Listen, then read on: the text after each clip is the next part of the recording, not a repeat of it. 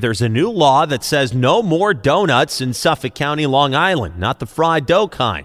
The dangerous stunts the drivers do on roadways and parking lots. Suffolk County legislator Leslie Kennedy says before the law was passed, she would receive call after call about drivers doing donuts in parking lots and dead-end streets. For 2.5 years, I was receiving daily calls, Thursdays, Fridays, Saturdays, Sundays, and Mondays in my district and surrounding my district. She says in Hauppauge, a group of people watching nearly died. It's deadly. It's deadly. All those people who watch and stand around, it doesn't even take ice. It takes a tire not gripping properly to spin out of control. This month, 2 men had their BMW and their Ford seized by authorities, and they were arrested for performing donuts in Melville. Sophia Hall, 1010 Wins on 92.3 FM in Suffolk County, Long Island.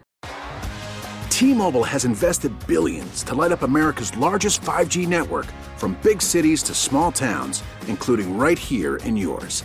And great coverage is just the beginning. Right now, families and small businesses can save up to 20% versus AT&T and Verizon when they switch. Visit your local T-Mobile store today.